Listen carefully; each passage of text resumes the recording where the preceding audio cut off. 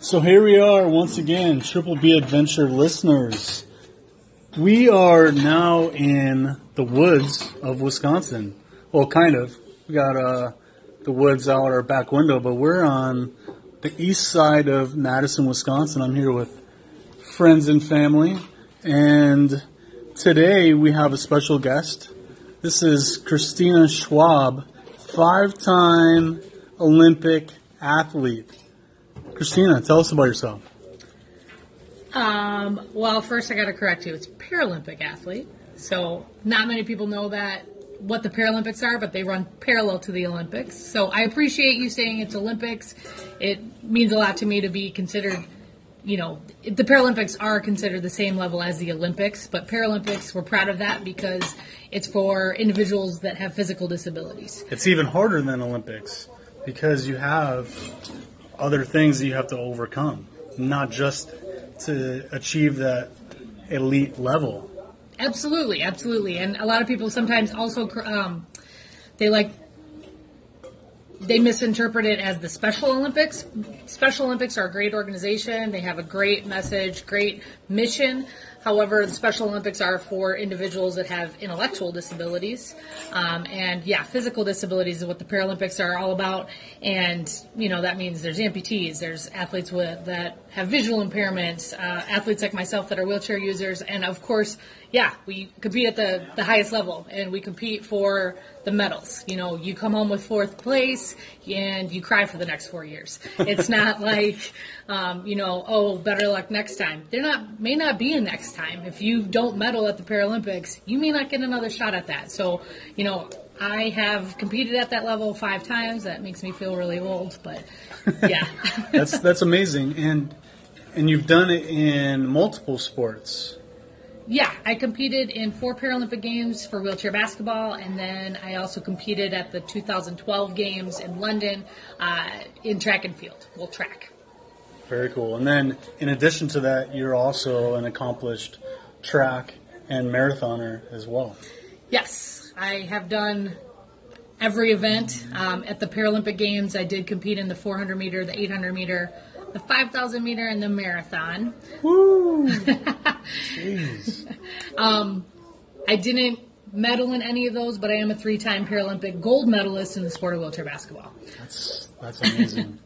So from one of the kids that I actually mentor, he had a question, and I've got to ask, because of all your accomplishments, he wanted to know, are you a robot? Am I a robot? I wish I were a robot, because then my body wouldn't hurt as bad as it does when I'm training.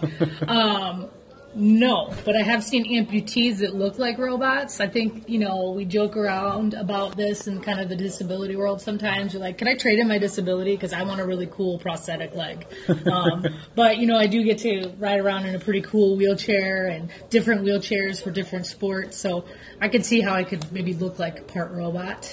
Nice. So speaking about the different wheelchairs, can you tailor like how tall you are in the wheelchair? Are there regulations? Like when you're playing basketball, can you have like a 6-foot tall wheelchair and be next to the rim? Or is that like, what's the deal with that?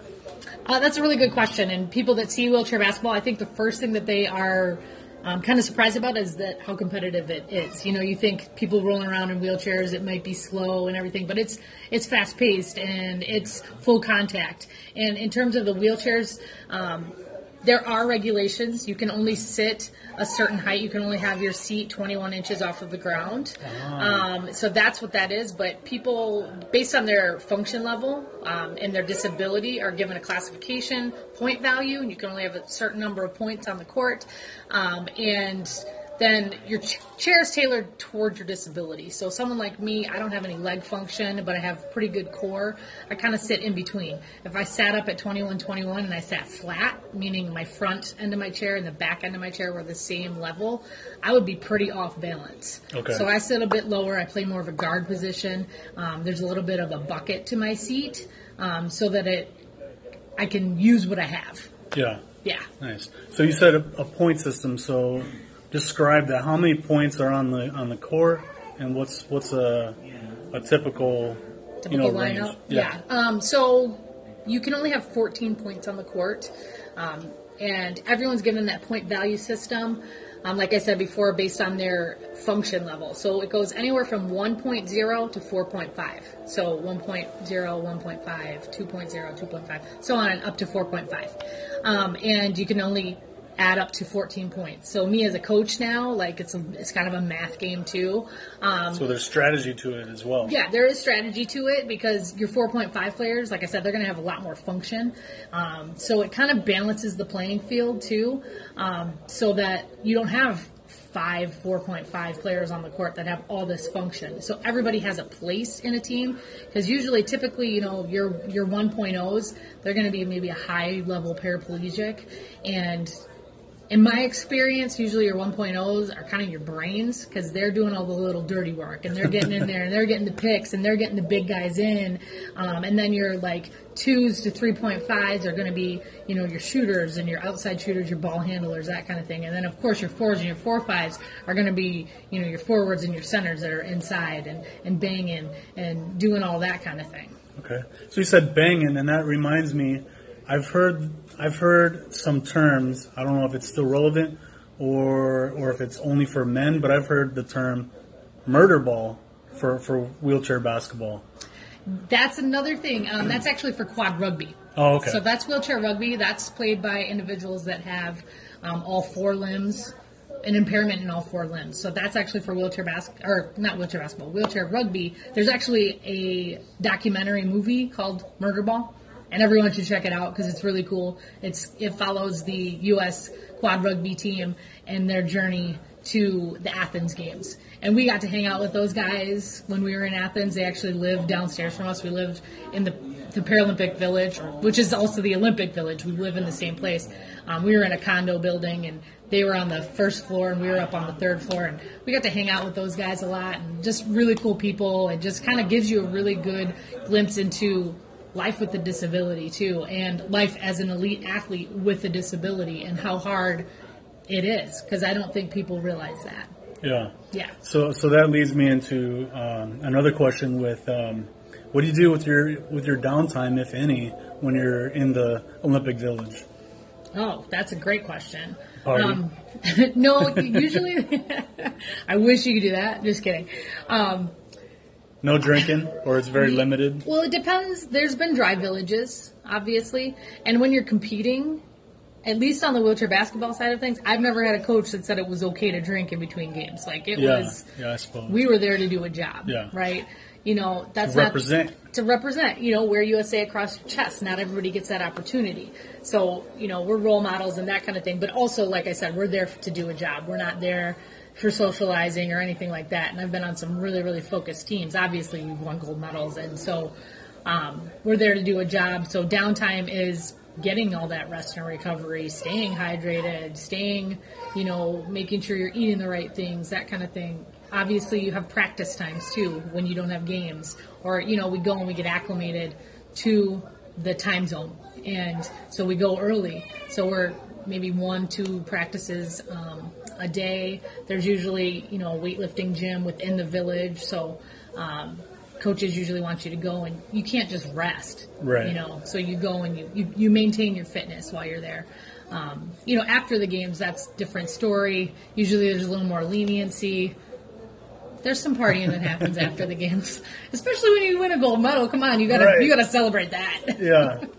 So tell us about what Olympic venues you've been to, and how did you fare at each one?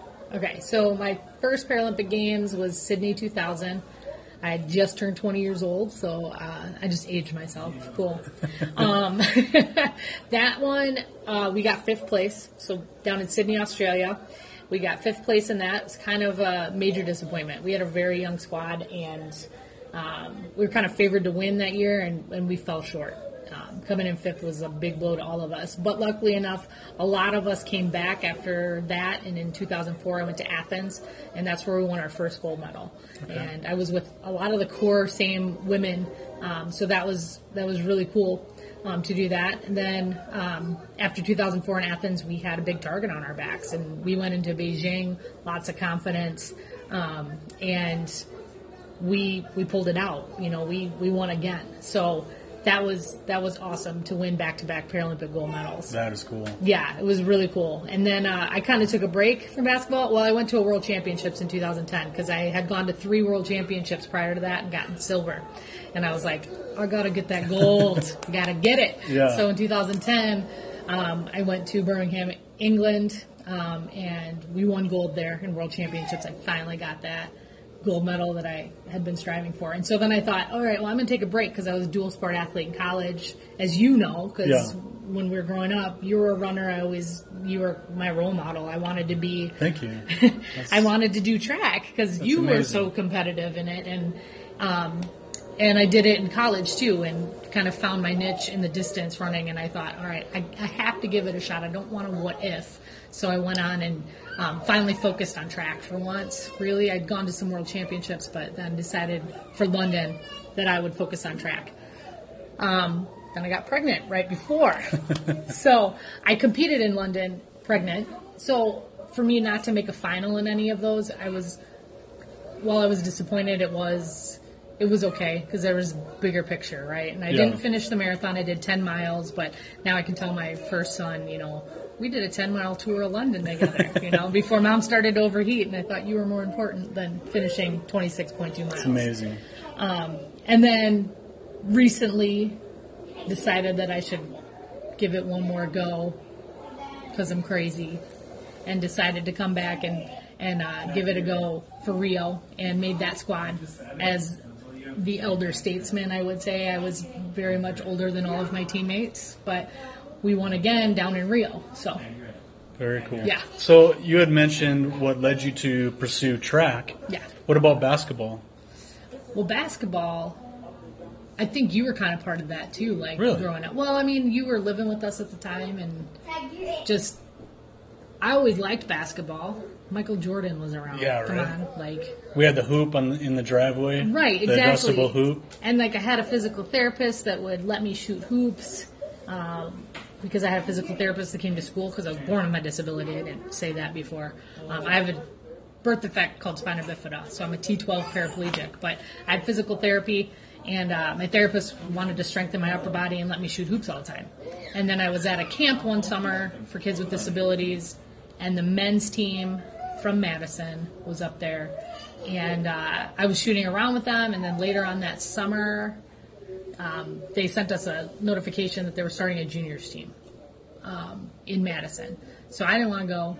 I'm sure you remember how shy I was as a kid. Yeah. And I didn't want to go, but my mom and my stepdad were like, you got to go, you got to try it. Like, if you don't like it, you don't have to go back. But I went, and I fell in love with it, and I was like the only girl on the team, and I was the youngest, and I just wanted to beat the boys all of a sudden. Like, as soon as I saw that I could keep up with these older kids, and it's that windows and mirrors thing, right? Like, we're from a small town. I didn't know that this even existed, you know? Like, I knew that sports were part of our lives. Like, you were into athletics, and so were our cousins and our friends, but there was nothing for me. And then finally to see that there were people with disabilities playing sports and that I was good at it, then it took off from there.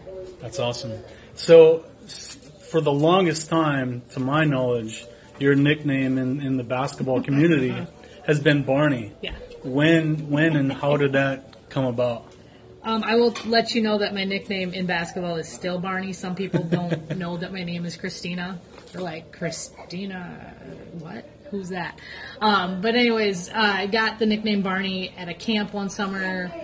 Had a big-ass purple wheelchair that was way too big for this 12-year-old kid, and the dinosaur Barney was pretty popular back then, so that became my nickname.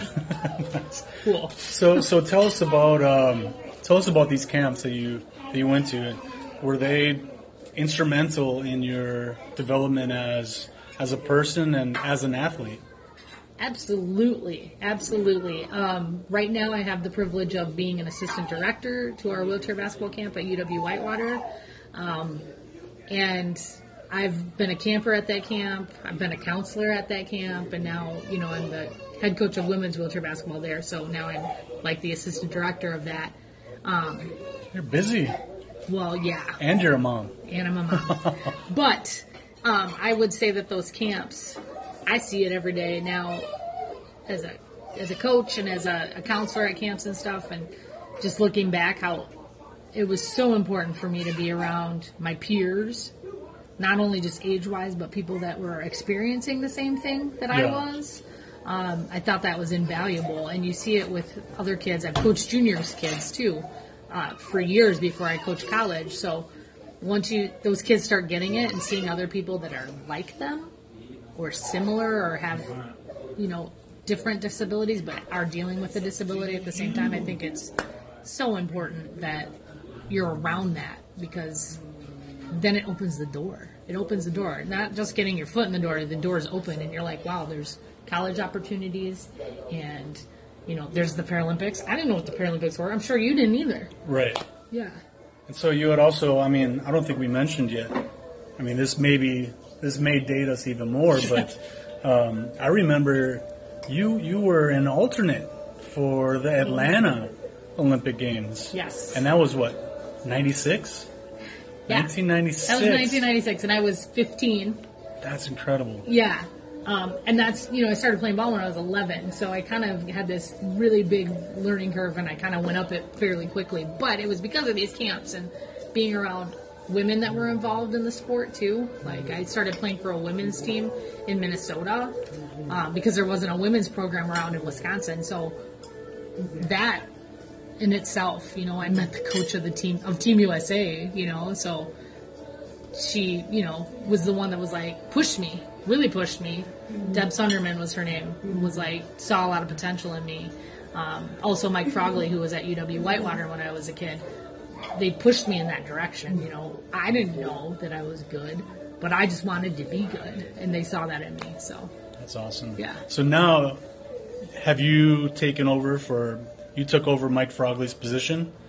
No. So Mike Frogley actually left when I was going into my senior year, and he went to the University of Illinois. Oh, okay. And that's how I ended up going to U of I for college. Gotcha. But grew up in UW Whitewater with their camps and everything like that. And so when there wasn't a women's program at Whitewater until 2007, and there was a coach there. They had someone in place there, and then he left in 2016, and that's when, I had to have sit down and talk with my husband and say, hey, my dream job is opening up, and do you want to leave Denver, Colorado, beautiful Colorado, and move back home to Wisconsin? Please, can we do it? Was that a tough decision, or was it pretty easy because it was your dream job? It was tough. We love Denver, right? I met my husband in Denver, and we had a house, and we had a family. My son Lincoln was born in Denver. But thankfully, CJ is supportive enough of me. He wanted me to go out for the Paralympic team, too, in 2016. We had a lot going on in 2016. But he also was like, I can't tell you no. Like, your family's there. Like, this is honestly your dream job. Like, you won't be working anymore. Yeah. You'll have a career, and you'll love it. That's amazing. To find a partner like that is incredible. Yeah. So how did you guys meet? We met through a mutual friend that I played wheelchair basketball with. So wheelchair basketball has given me everything. That's so cool. So what are some of speaking of dreams and goals, what are some of the biggest lessons you've learned in pursuing your Olympic dreams and goals? That hard work really, does pay off. And also just how important it is to have role models, and to be a role model too. Now that I'm coaching at this level too, like, I really think that it's important for me to be out there and to have my college athletes see that a woman with a disability can be successful, and you can have whatever you want. Like, there's not a lot of, I think sometimes women in general, not just with disabilities, if they have a family, sometimes they put things on the back burner, right? Yeah. Like, because the family becomes the forefront. But, you can do it all if you have a supportive partner, or if you compromise too. There's always compromise in a relationship. But I think to be a good role model for these women that I coach and to show them that I've worked really hard in my life to be where I am. And maybe I didn't take a straight road to where I am. It was very windy, but I eventually made it here, so. That's awesome. So you've talked about who has inspired you in the past. Yeah. And you're an inspiration to those now. Who inspires you now? Who inspires me now? My kids inspire me now. That's what I would say. It's weird how you would ask me that 10 years ago and I would have listed off all these basketball players and, professional athletes and stuff. And now I just want to be the best person that I can be for my kids, for my Very family. Yeah. Okay. And so do you still compete? And what do you do now for fun? Well, I have a 3-month-old baby. So right now for fun, I sleep when I can. No, I'm trying to get back into shape. Not for anything in particular, just because, I have kids and they need to be a good role model too. But I swim. That's one of my things that I do now. I'm still playing ball on the recreational level. I won't go back to the international level. I think that ship has sailed. What about on the team level? Like when you played, we also haven't mentioned you played for the Denver Rolling Nuggets. Yes. Yeah. So I play on the recreational level. I play for 2 teams out of Milwaukee. I play for a men's team, the Milwaukee Bucks. Milwaukee Bucks wheelchair basketball team. That's awesome. And then we have a women's team as well. It's the Milwaukee Bucks. I don't know. Are we the Lady Bucks? I don't know what we are. We're the women's team. So it's through an organization called Wisconsin Adaptive Sports Association, WASA for short. And so both of those programs are run through there. And I, help out with both of those teams by playing. And I think on the women's side of things, I'll be kind of player coaching this year. I was going to play last year, but I was pregnant. See, I always, get pregnant at the most opportune times. You have 2 beautiful boys now, though. I do. Thank you very much. Yeah. You're welcome. Lincoln and Miles, they're awesome. They are, and they're very well behaved. I'm thoroughly impressed every time. Well, Miles is only 3 months old. We'll see. He might be that second child that just runs and jumps into a pool or off a balcony, or I'll find on the roof or something. I don't know. I always hear people talking about their kids and how you can see that they're inquisitive about the world. But I've never seen it so much as I have in Miles.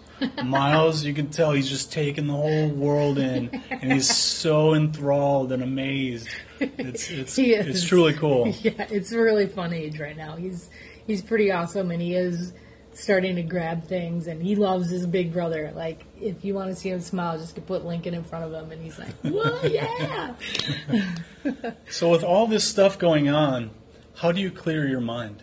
Is there something that you do to, escape? Do you do any camping or anything like that nowadays? Yeah, actually, it's funny because when we were in Colorado, we did a little bit of camping. We actually there's this great place called Wilderness on Wheels in Colorado that's all adaptive, and it's got boardwalks, a mile-long boardwalk up to the top peak of a mountain, and they have little cottages you can stay in. They're just little huts basically, and you bring your sleeping bags and whatever. But we've camped more in Wisconsin than we did in Colorado. So I think maybe that's my job too. I have a little more freedom. Sure. Especially in the summers and the off season. But we really found that we enjoy camping a lot. And it's more accessible than you would think, I mean, I know that some people with disabilities may think, well, I can't camp in a tent. Well, we do. We tent camp. We don't, find cabins or anything like that. I just bring an air mattress so I don't get pressure sores. And, yeah. Yeah. Okay. But it's fun because the boys, Miles hasn't been camping yet, but Lincoln loves it. We tend to usually go where there's a lake or a little beach or something. He likes to be in the water. We've done kayaking up at Devil's Lake, actually. We've done kayaking up there, and that's where we kind of fell in love with that. We're like, that's cool. And then we live by the lake now, so we got to get into that lake with a kayak. But yeah. Right on. Yeah. So you and I, we grew up in a small kind of I tell people it's a farming village. Absolutely, it's rural. Yeah. Yeah. So when you were traveling all over the world, did you miss the little farming town of Dane? Or were you like, taking the world? Well, I think I'm kind of like you, where both of us were kind of like, let's get the hell out of here. But at the same time, when you come back, you appreciate it, right? Like you appreciate that you know everyone or that you're related to everyone. Whatever, I'm a Rip, so of course I'm related to everybody. But that's my last name. That's just to clarify. That was my maiden name. R-I-P-P. Yeah, and I'm related to everybody in that town. But yeah, I mean, when we moved back here, I kind of wanted to give that experience to my kids too. We live now near Edgerton. It's only 5,000 people, which is bigger than Dane. 5 times bigger than Dane, by the way.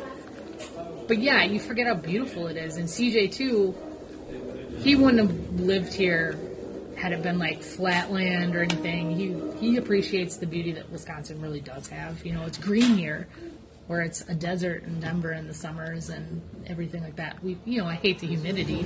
Yeah. But and the bugs, the size of small birds. Yes, the state bird of Wisconsin, the mosquito.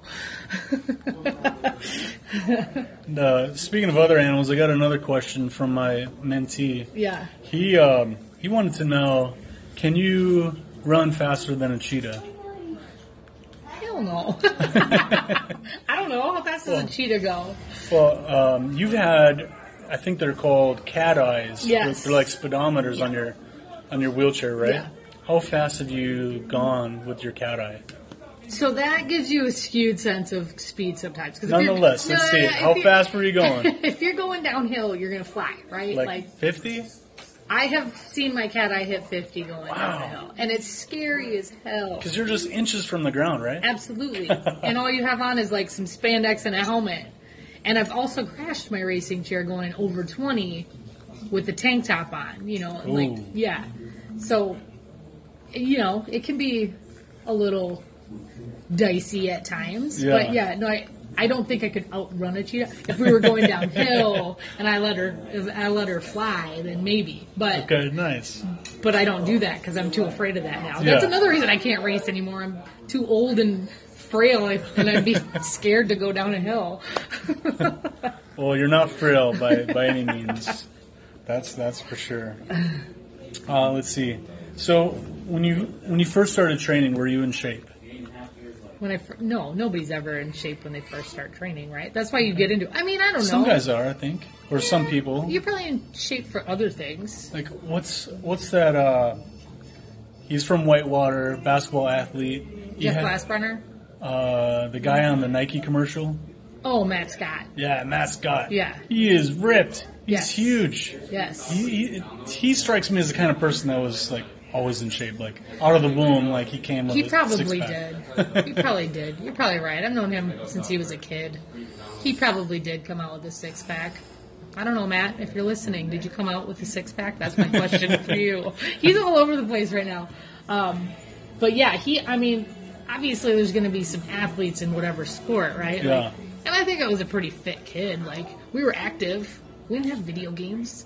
We were outside all the time. Well, I think you and Brianna were the only kids I knew that had video games. We came. Yeah, but I wasn't good at them, so I didn't play them. You guys probably played them more than I did. Your mom and our aunts and uncles, they would play them, and yeah, my mom would kick our ass at Ninja Turtles all the time. I needed the Game Genie. Yeah. Oh man, the Game Genie. That's true.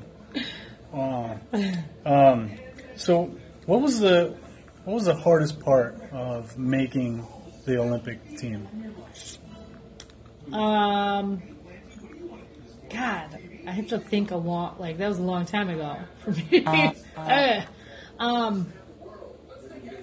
For me, I think the hardest thing was like the pressure. And maybe not from everyone else, but like from myself. I've always put a lot of pressure on myself.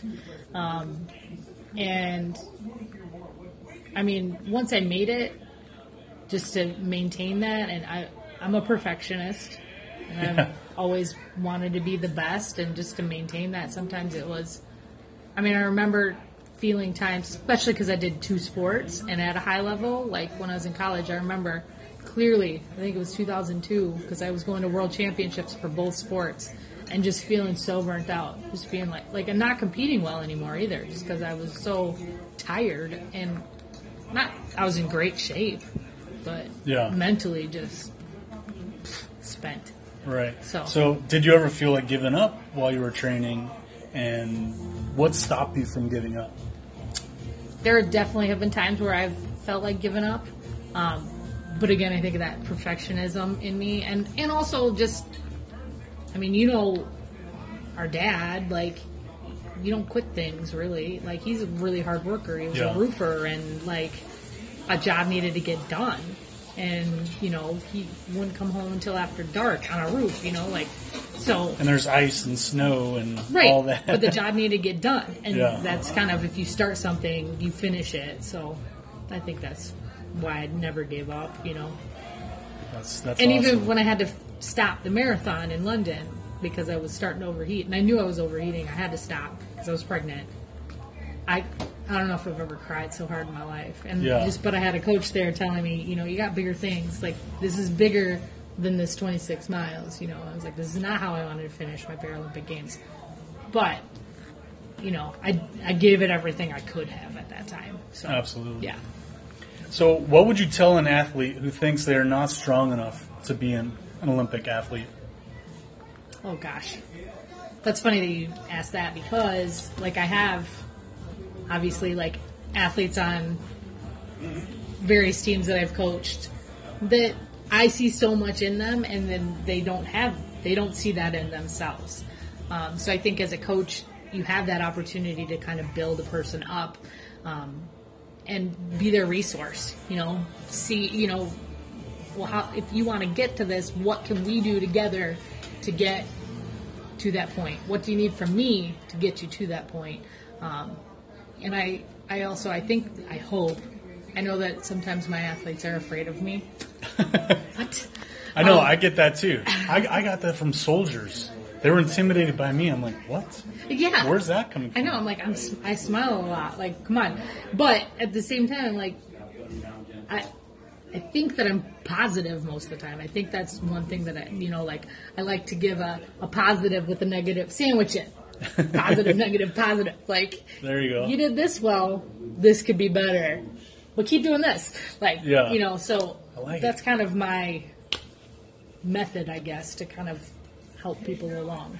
Okay. Yeah. And then, have you met any wounded veterans who have competed in the Olympics? Let me try. I'm sure that there were some on the track team. Usually it's amputees that I have met. Out in Denver, there were 4 guys that were on our Denver Nuggets team. They weren't at the Paralympic level, but some of them were really talented and probably could get to that level if they put the training in. But I've met some really cool people along the way, doing events with just kind of Wounded Warrior type events and stuff that is held in Colorado Springs. But like I said, in the Denver Rolling Nuggets organization alone, there were 4 guys at one time they were all varying levels of amputees that had come back from different wars and stuff, and played ball with them. I loved hanging out with those guys, Yeah. Nice. So you had mentioned the Wounded Warrior program. Yeah. Or project, I forget which it is. I don't know either. But nonetheless, you've also worked with, you were telling me, the Challenged Athletes Foundation in San Diego. Yes. How was your experience with that, and would you recommend them? So me personally, I haven't done any of their events or anything like that. But when I was coaching junior kids and even coaching the athletes that I coach now, if you're looking for equipment or even travel grants, they provide those. So if you're thinking that you can't do something because it's too expensive, and having a disability can be expensive. There's things that you have to have that people without a disability don't have, and so it adds up. Yeah. And then you slap the term adaptive on anything, and it boosts the price by 400%. I swear to God. Wow. Like a bike that you could go to Walmart and pay $100 for. Well, I have to pay $3,000 for. So, Damn. yeah. So, but there are, things like Challenge Athletes Foundation where you can apply for grants for equipment like that. So if you want to get into hand cycling, That's awesome. you can apply for a grant from them, and they give out partial or full depending on, your need base and everything. And then I know we were just talking about this, that they put on clinics and stuff, and I know they do like surfing clinics, and I'm sure they've done. I've had numerous athletes get basketball wheelchairs through them. And those are like $4 or $5 grand, right? It can add up. Yeah, a base model is probably going to run you about $2,500, and then depending on if you want Spinergy wheels or certain belts and that kind of things on it, like whatever. Usually you need some help with that, because who has that kind of money laying around? Not me. My first car was a third of that. Right. We do a lot of basketball presentations. It's one of our fundraisers for the university. It's called Cornerstones for Success. And we go to local schools and we talk about overcoming not overcoming, but living with a disability and, overcoming obstacles in life.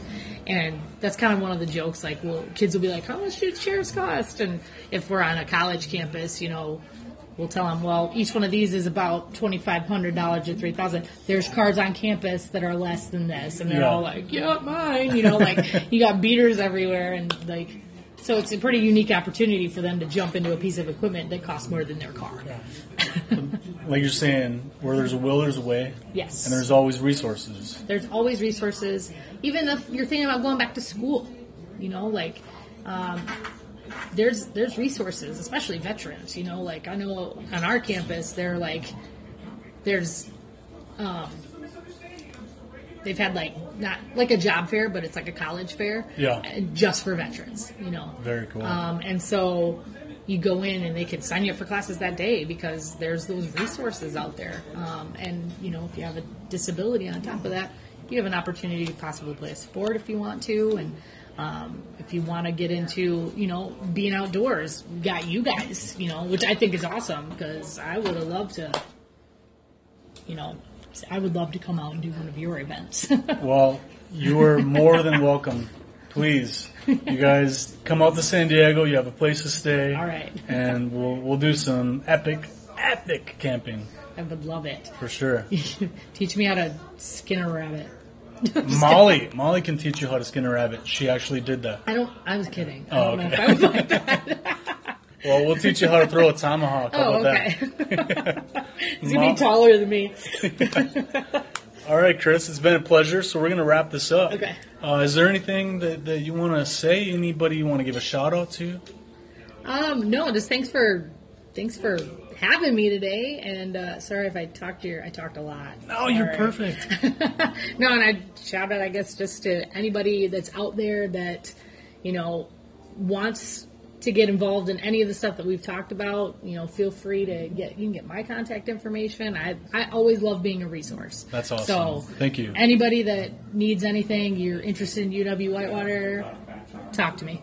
All right, so give them your social media if you have it, or any contact you want to put out there. Oh, great. Do people follow you on Facebook or Instagram, or just maybe your university website? Yeah, so our university website is uww.edu. You scroll to the bottom of the page, there's wheelchair athletics. You can read about our sport, that kind of thing. Facebook, we also have a UW Whitewater wheelchair athletics page. My personal page, under Christina Schwab, it is a private page. I have a lot of pictures of my kids. But, We'll stick to the university then. We'll stick to the university. All right. Right. Triple B Adventures. Get the buck outside.